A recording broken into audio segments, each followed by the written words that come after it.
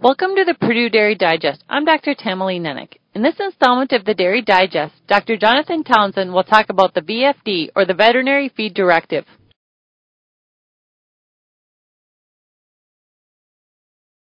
The Veterinary Feed Directive, or VFD rule, is a new federal law designed to aid in the judicious use of antibiotics in food animals. This rule will become law on January 1st, 2017. The rule focuses on medically important antibiotics delivered to animals in feed or water. Medically important drugs are those that have been deemed to be important in human medicine and include common antibiotics such as tetracycline and sulfa drugs. While forms of these antibiotics for use in feed or water of food animals have been easily available to farmers from local feed stores, with the VFD rule this will no longer be the case.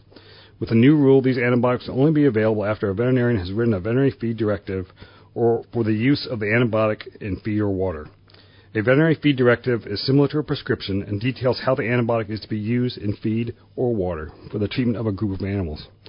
It is important to note that these antibiotics can only be used for disease treatment or prevention and not growth promotion, as manufacturers voluntarily removed these claims from their labels recently.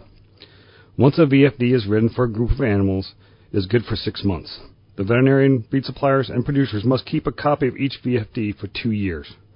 Additionally, animal owners should know that there is no extra label use of antibiotics in feed or water. They must be used exactly as the label states. Finally, to receive a VFD from a veterinarian, the animal owner must have a valid client-patient relationship, or VCPR, which ensures that the veterinarian is familiar with the farm and has worked with the farm in recent past. While this rule will make life slightly more complicated, it needs to be recognized for promoting judicious use of antibiotics.